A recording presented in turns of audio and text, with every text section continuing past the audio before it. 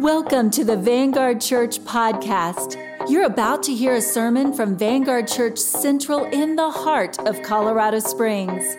With every message, it's our prayer that you hear and learn how to live out your faith in real relationship with Jesus and with others.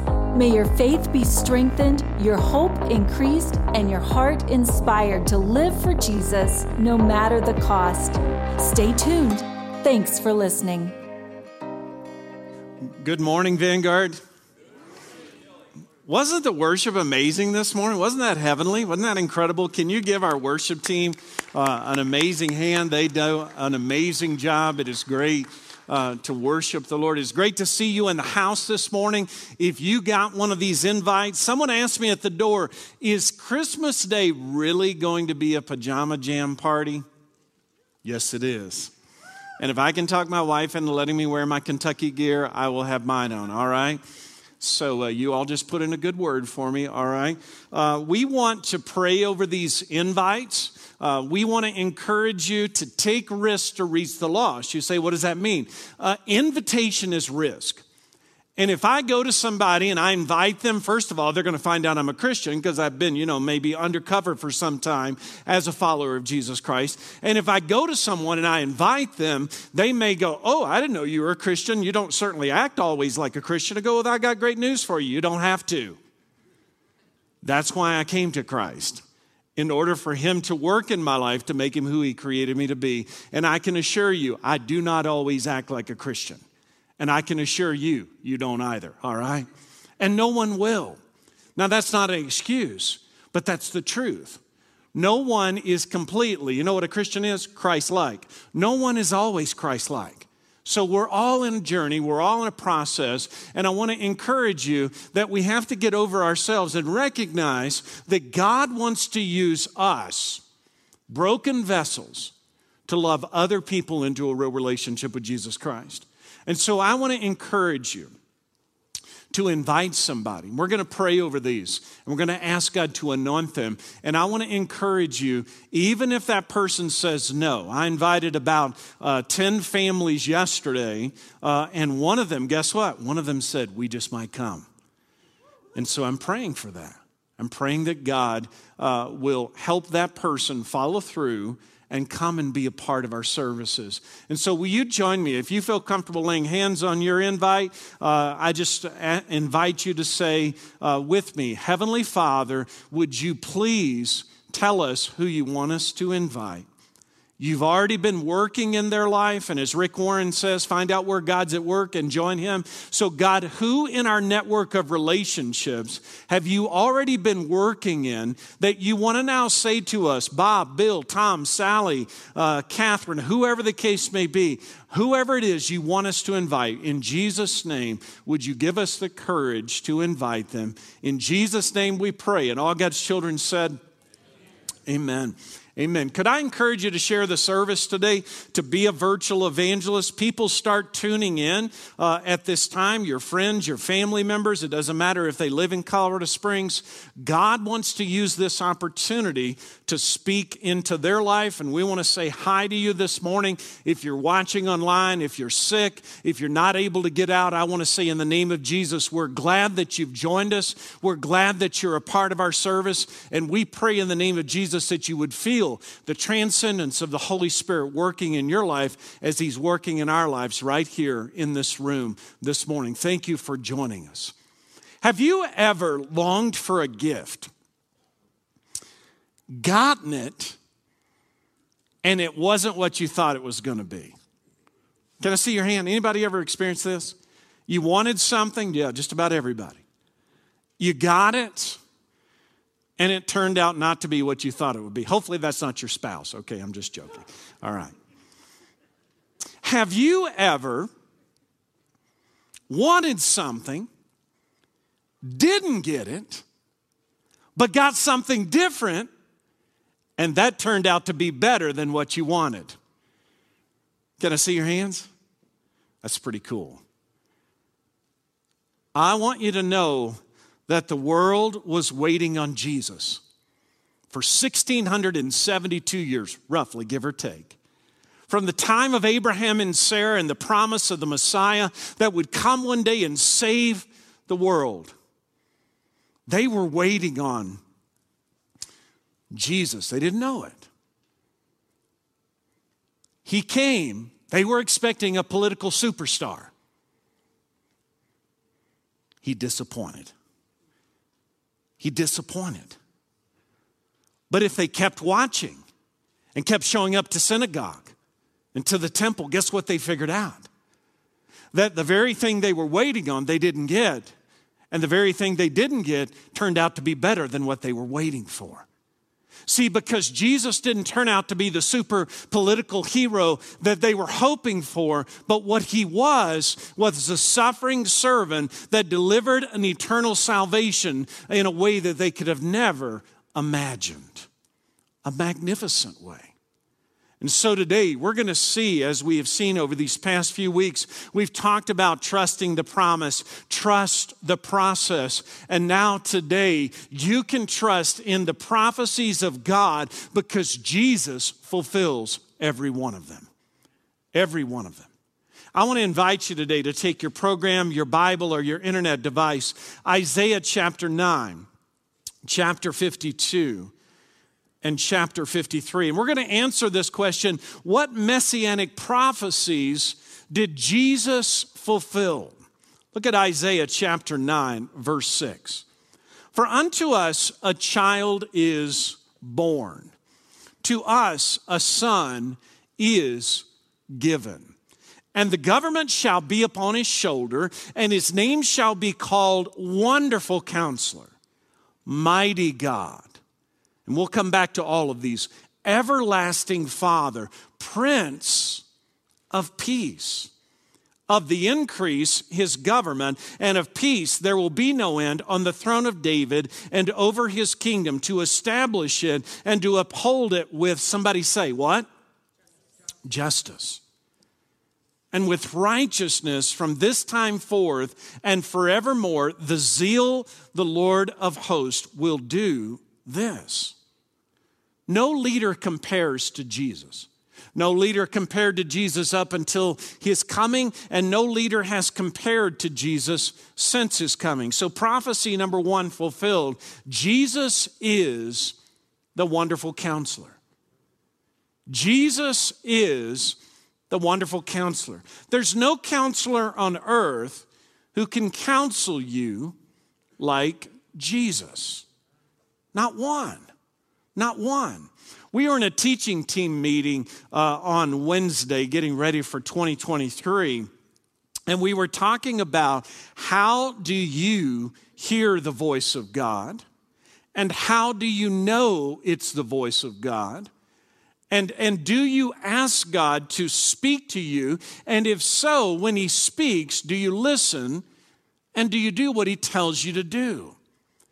And then on the basketball court on Friday, one of the people that is on our teaching team, I play basketball with him on Thursdays and Fridays. And on Friday, he said, you know, it's interesting. I got up during that time and I went to get myself something to drink. And I just said, Lord, what do you want? How do you want me to say this as we get into 2023? And he said, it was shocking to me. God just said, I want you to do this.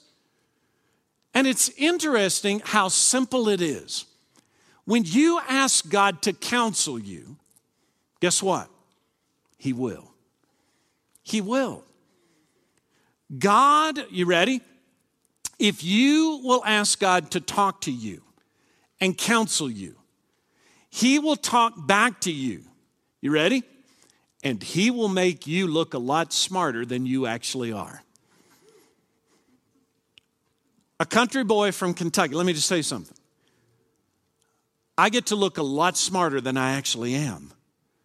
The more I listen to the God who made me, the more that I stop and I say, God, speak to me, counsel me.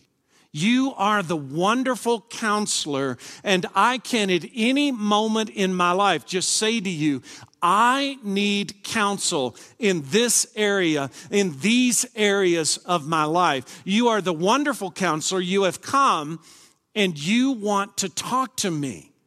You want to help me with my life. Prophecy number 2 fulfilled. Jesus is the mighty God. Jesus is the mighty God. Now, I'm curious, and don't be embarrassed. I'd love to see your hands on this. How many people have ever hired a strength coach? Can I see your hands? Come on. Come on, don't be embarrassed. I bet there's more. Anybody else? Do you realize, and I want to get the statistics right on this, that the health and fitness industry is a $98 billion industry? Health and fitness, $98 billion.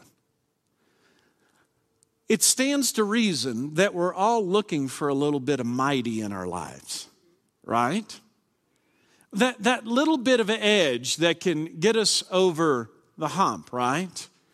Dave, we were just talking before we came up about, physical fitness, right? And sports, and I know you love tennis, and I know there's a number of people in the room that love tennis. Jenny, I don't know if she's in here, but she loves tennis. And there's all different ways that we love to engage in health and in fitness. $98 billion industry, and I want you to understand that the best strength coach in the world, his name is Jesus. And so when you go to hire a human strength coach, get one that wants Jesus on their team. Amen? Get one that, and you'll have the most powerful strength team that you could ever imagine. As one person said, I was at a citywide event a few months ago, and he made a statement, and I've thought about it ever since. He said, if there is no mental health, there is no health. Do you understand that in your life? That if you're not dealing with mental health in your life, there is no physical health. It's all tied together. If you're not dealing with mental health in order to be spiritually healthy, all of these things go together. God made us and wired us this way. And I want you to understand something, that the mightier you want to become will be dependent upon the mighty God who came and gave himself for you. And he wants to offer to you unlimited strength. He wants to offer to you unlimited resources in your life. This mighty God, his name is Jesus. No wellness training can compare to what he can do in your life. And so listen to me. Invite him on your team, okay? That's a winning team. And then invite other humans in your life to speak into your life, to talk to you about your health and about your fitness. I loved what John Piper said a few years ago on one of my summer breaks. He said, when I was in about my mid-50s, I realized that I was going to have to make some physical changes in my life if I wanted to continue to be a pastor. Now, if you've never had the privilege of preaching, and by the way, this is my 18th of the last 19 Sundays to preach here at Vanguard. And do you understand the kind of physical toll, the mental toll, the emotional toll that takes on a human body? You go, no, I'm not sure. I've also spoken 15 of the last 16 Wednesday nights. You go, do you want an award? Yes, I would like one if you have one. No, I'm just joking. My point is this. You can't continue to do what you used to do when you were younger and expect to get the same results that you got when you were younger. As you get older, you're going to have to make choices. And the choice is going to be, do I want to be fully devoted to who God has created me to be? And if I do want to be fully devoted to who God has created me to be, then my mental and emotional and physical and spiritual health have to come into play. And I have to understand that I am a servant of Jesus Christ, the mighty God. And so I have to go to him in a very practical way and say, Lord, I don't have the strength to do this. And so thanks to Danelle Smith, which you all may not know, she's an amazing rock star, Danelle challenged us back in February, actually it was the first part of March, to give up something for Lent. And so I gave up potatoes, sugar, and bread, predominantly since the second day of March. in order to realign myself, in order to do what God has called me to do in this season. You will not succeed in life because you think about what you used to be able to do. Did you hear that? You will not succeed in this season of your life because you think about what you used to be able to do. You have to live in the season that you're in. I am 51 and a half years old, okay? Tasha married a younger man, I know. That's supposed to be funny, everybody. Thank you. Every one of us have to make choices. What are your choices in this season of your life? Don't put them off to the next season, and don't look back at last season and try to bring the victories of last year into this season. You serve a present tense mighty God, and his name is Jesus. Prophecy number 3 fulfilled. Jesus is the everlasting Father. You go, wait, I thought he was the Son. Jesus is, and this is what the passage tells us, Jesus is the everlasting Father. Now, when Jesus came on the scene and all the people that didn't like Jesus, Jesus looked at him and they said, show us the Father and we believe that you are the Savior. And what did Jesus say back to him? If you've seen me, you've seen what? The Father. And that's what this prophecy is fulfilling. Jesus Christ is the physical embodiment of God. And if you've seen Jesus, he said in his time frame, and I wish I could have been there for that. If you've seen him, you've seen the Father. See, our earthly fathers begin and end. Do you understand that? Let's honor our fathers. Let's love our fathers. Let's respect them. But let's don't worship them. I want my 5 children to respect me, to honor me, to love me. But I do not want them to worship me. My job as an earthly father is to get my earthly kids to understand that my job is to teach them to love their eternal Father. And his name is Jesus. That's why I'm here. My fathering will begin and end. But Jesus is an everlasting Father. And even when I'm dead and gone, if I've taught them to love the everlasting Father, I've done my job. I've done my job. Jesus is the everlasting Father. Colossians 2:8, Paul says it this way, to see to it that no one takes you captives by philosophy or empty deceit, that is, empty lies, according to human tradition, according to the elemental spirits of the world, not according to Christ. For in him, Jesus, the whole fullness of deity dwells bodily. Did you catch that? I want to read that statement again. That is a powerful statement that ties back to the prophecies. For in him, Jesus, Christ, the whole fullness of deity dwells bodily. He brought it all with him. And you have been filled in him who is the head of all rule and authority. When we see Jesus, we see the Father. Prophecy number 4 fulfilled. Jesus is, you ready? The Prince of Peace. He's the Prince of Peace. Now look at this definition. Pastor Richie, who wrote this series, he gave us this definition. Peace is not agreeing to disagree. It's not a reprieve from violence. It's not a break from fear. Peace is not the suspension of strife. It's the elimination of it. Jesus is the only path to true peace. I want to say that again. Jesus is the only path to true peace.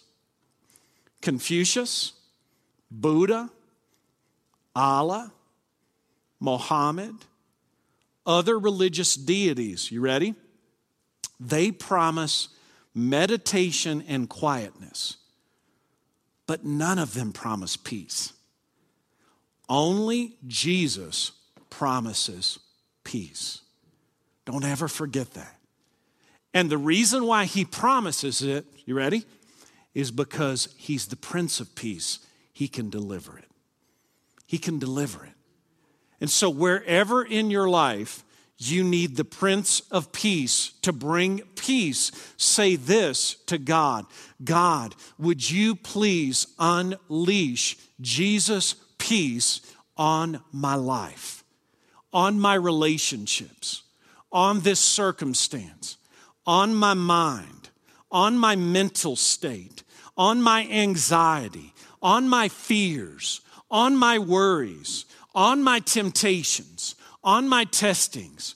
Would you unleash peace on my life, the peace that passes all understanding, that guards my heart and my mind in Christ Jesus. And what that means is I don't have to understand what's going on around me. I've just got to know the one who understands it all.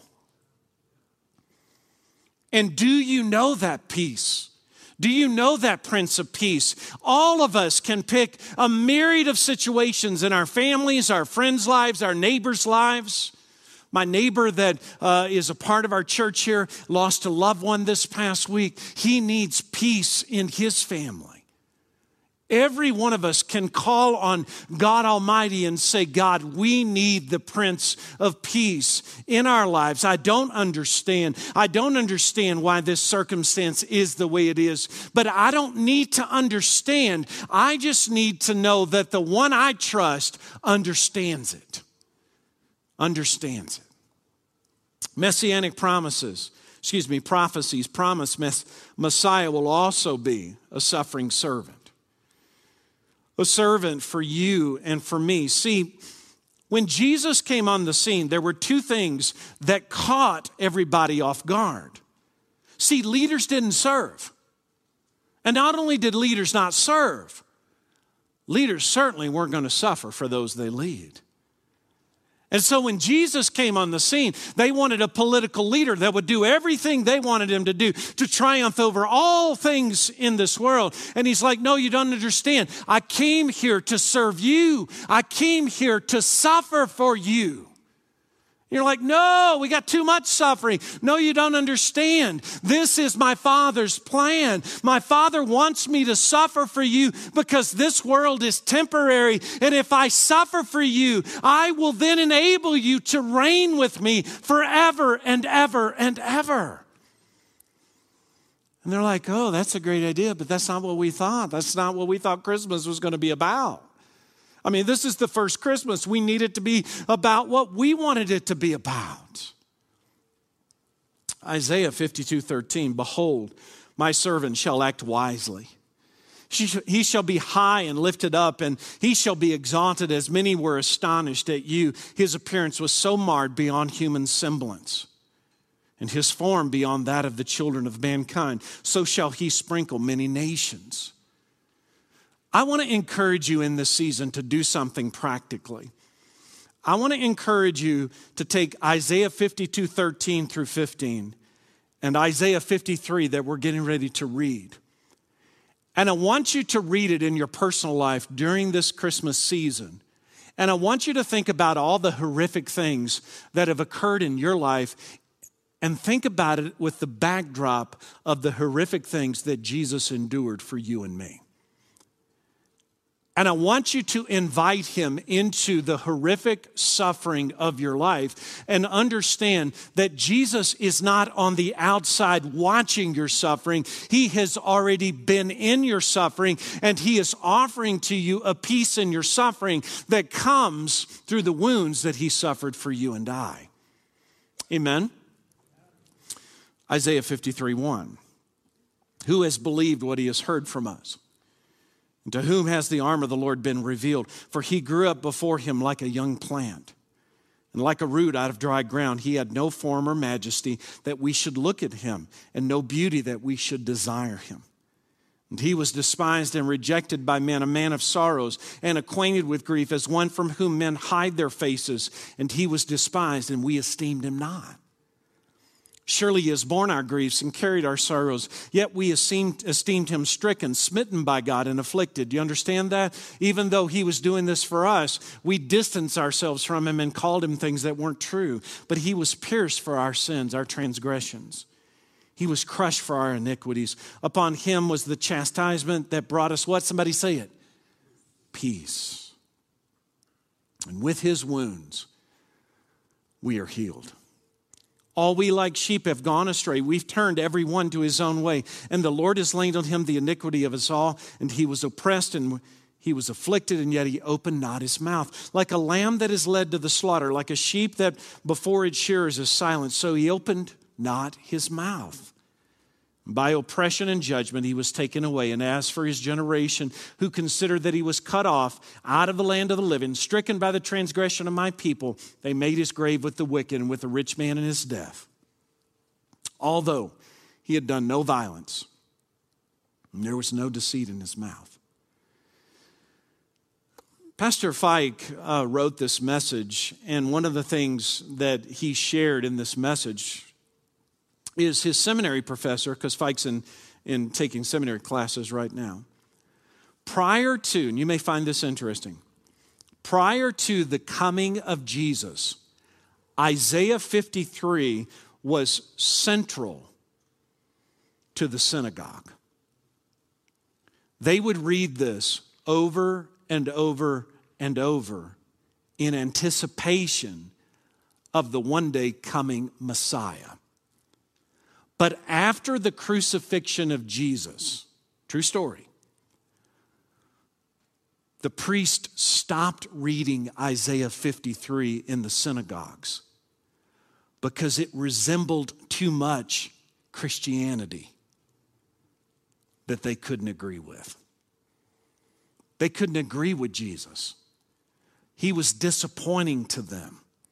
They were looking for a political leader. And yes, when he returns, he will be a political leader. Don't let that be lost on you. Sometimes people say, well, Christians shouldn't get involved in politics. Well, let me just tell you something. Jesus is going to. Jesus is going to. Now, how we get involved, that's a different conversation. God wants us to be involved right now as suffering servants like Jesus.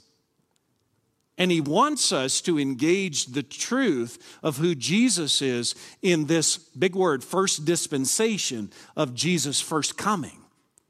When Jesus returns, he will bring the fulfillment of being a perfect political leader who will rule the earth with a rod of iron, the Bible says. He actually is going to have a tattoo on his thigh. It's going to say, Lord of Lords and King of Kings. You say, where do you get that? It's called the Bible.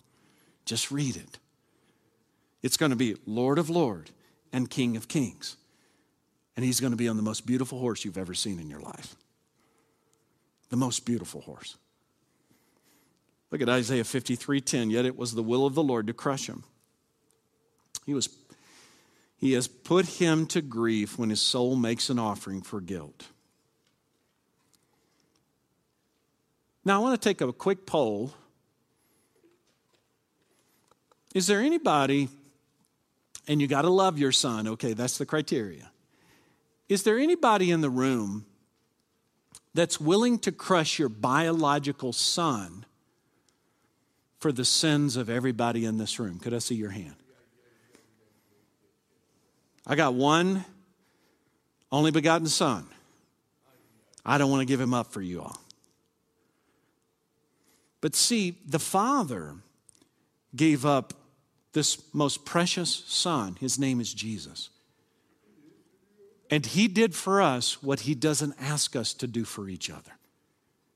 He made a sacrifice that he would never ask other human beings to make. He offered his Son to us, and the Bible says that it was the will of the Lord to crush him.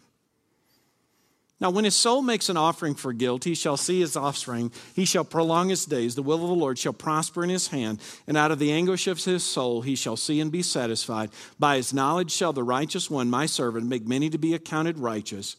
And he shall bear their iniquities, their sins. Now listen to how the New Testament says it. Looking to Jesus, the founder and perfecter of our faith, who for the joy that was set before him endured the cross. What joy is the Hebrew author referring to here?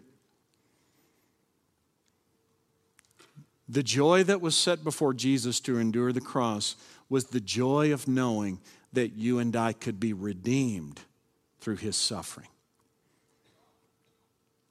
Through his suffering. Despising the shame, and is seated at the right hand of the throne of God. Consider him who endured from sinners such hostility against himself, so that you may not grow weary or faint-hearted. Jesus was the fulfillment. The Messiah will be the conquering hero. And look at this last passage, Acts chapter 2, verse 29. Brothers, may I say to you with confidence, this is the Apostle Paul, who didn't believe in Jesus until he met him on the road to Damascus. May I say to you with confidence about the patriarch David that he both died and was buried, and his tomb is with us to this day. Being therefore a prophet, and knowing that God had sworn with an oath to him that he would set one of his descendants on his throne, he foresaw and spoke about the resurrection of the Christ. That he was not abandoned to Hades, nor did his flesh see corruption. This Jesus God raised up, and of that we are all witnesses. Being therefore exalted at the right hand of God, and having received from the Father the promises of the Holy Spirit, he has poured out this that you yourselves are seeing and hearing. For David did not ascend into the heavens, but he himself says, the Lord said to my Lord, sit at my right hand until I make your enemies your footstool. Let all the house of Israel therefore know for certain that God has made him both Lord and Christ, this Jesus whom you crucified. Now when they heard this, they were cut to the heart, and said to Peter and the rest of the apostles, brothers, what shall we do? And Peter said to them, repent, be baptized every one of you in the name of Jesus Christ for the forgiveness of your sins, and you will receive the gift of the Holy Spirit. For the promise is for you and your children and for all who are far off, and everyone whom the Lord our God calls to himself. And with many other words, he bore witness and continued to exhort them, saying, save yourselves from this crooked generation. So those who received his word were baptized, and there were added that day, look at that, about 3,000 souls. You know, it took them one day to accomplish what it's taken us 25 and a half years to accomplish. 3,333 people have said since last Sunday, I believe that Jesus is God. He died for my sins. And I publicly profess and declare that he's my Savior.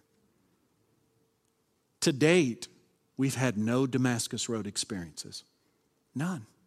You say, what do you mean by that?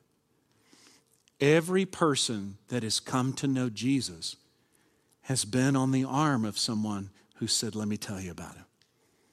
Let me tell you about him. Let me tell you about him. Some of us have never had the privilege of leading someone to Jesus Christ. Maybe this season, this is your season. This is your season. This is your chance. This is your opportunity. You go, oh, I'll screw it up. I can assure you, you won't. You say, how come? Because you can't. You can't. You ain't that powerful. I'm sorry. And if you will make yourself available, God will use you in miraculous ways. And so I just want to encourage you. I want to encourage you that the power of invitation is one of the greatest risks you could ever take in your life. And that is to say to someone, come join me. Come join me. Prophecy number 5 fulfilled. Jesus is the suffering servant, your Messiah. Your Messiah. There's never been anyone like Jesus. I stake my whole life on this. I will stake my whole life on this.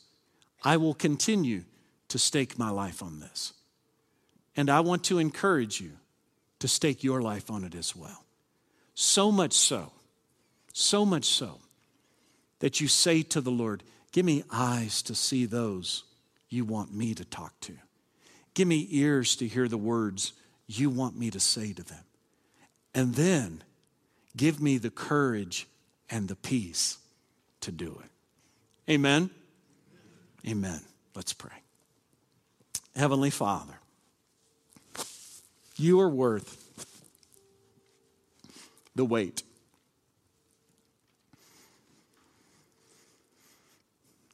And as we carry the weight,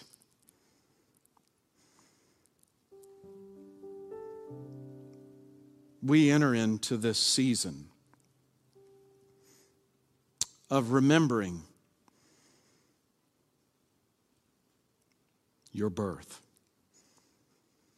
And it is from your birth to your death, we have a picture. You ready? Of what a perfect life can look like. We have a model to follow. We can look at his life. We can look at our Savior's life, who fulfilled every expectation, every prophecy that the Father had for him. And even though the world was disappointed because he wasn't what they thought he would be, he didn't bring immediate gratification to their agendas. Because he understood that through the delayed gratification of his life, he would provide the means for every human being who's ever lived on the face of the earth to believe and to receive eternal life. And so, Lord, that gift lives inside of each one of us. And I know this is very simple, but you send us out to go tell the world where true peace can be found. And it is found through the suffering servant, the Messiah, Jesus Christ, the fulfillment of all prophecies. And so give us the courage today to take a risk and invite others to experience what we've experienced in real relationship with you. In Jesus' name we pray, and all God's children said, amen. God bless you. Thanks for listening to the Vanguard Central podcast. We encourage you to go out and live your faith in real relationship with Jesus and with others. God bless you, friend. See you next time.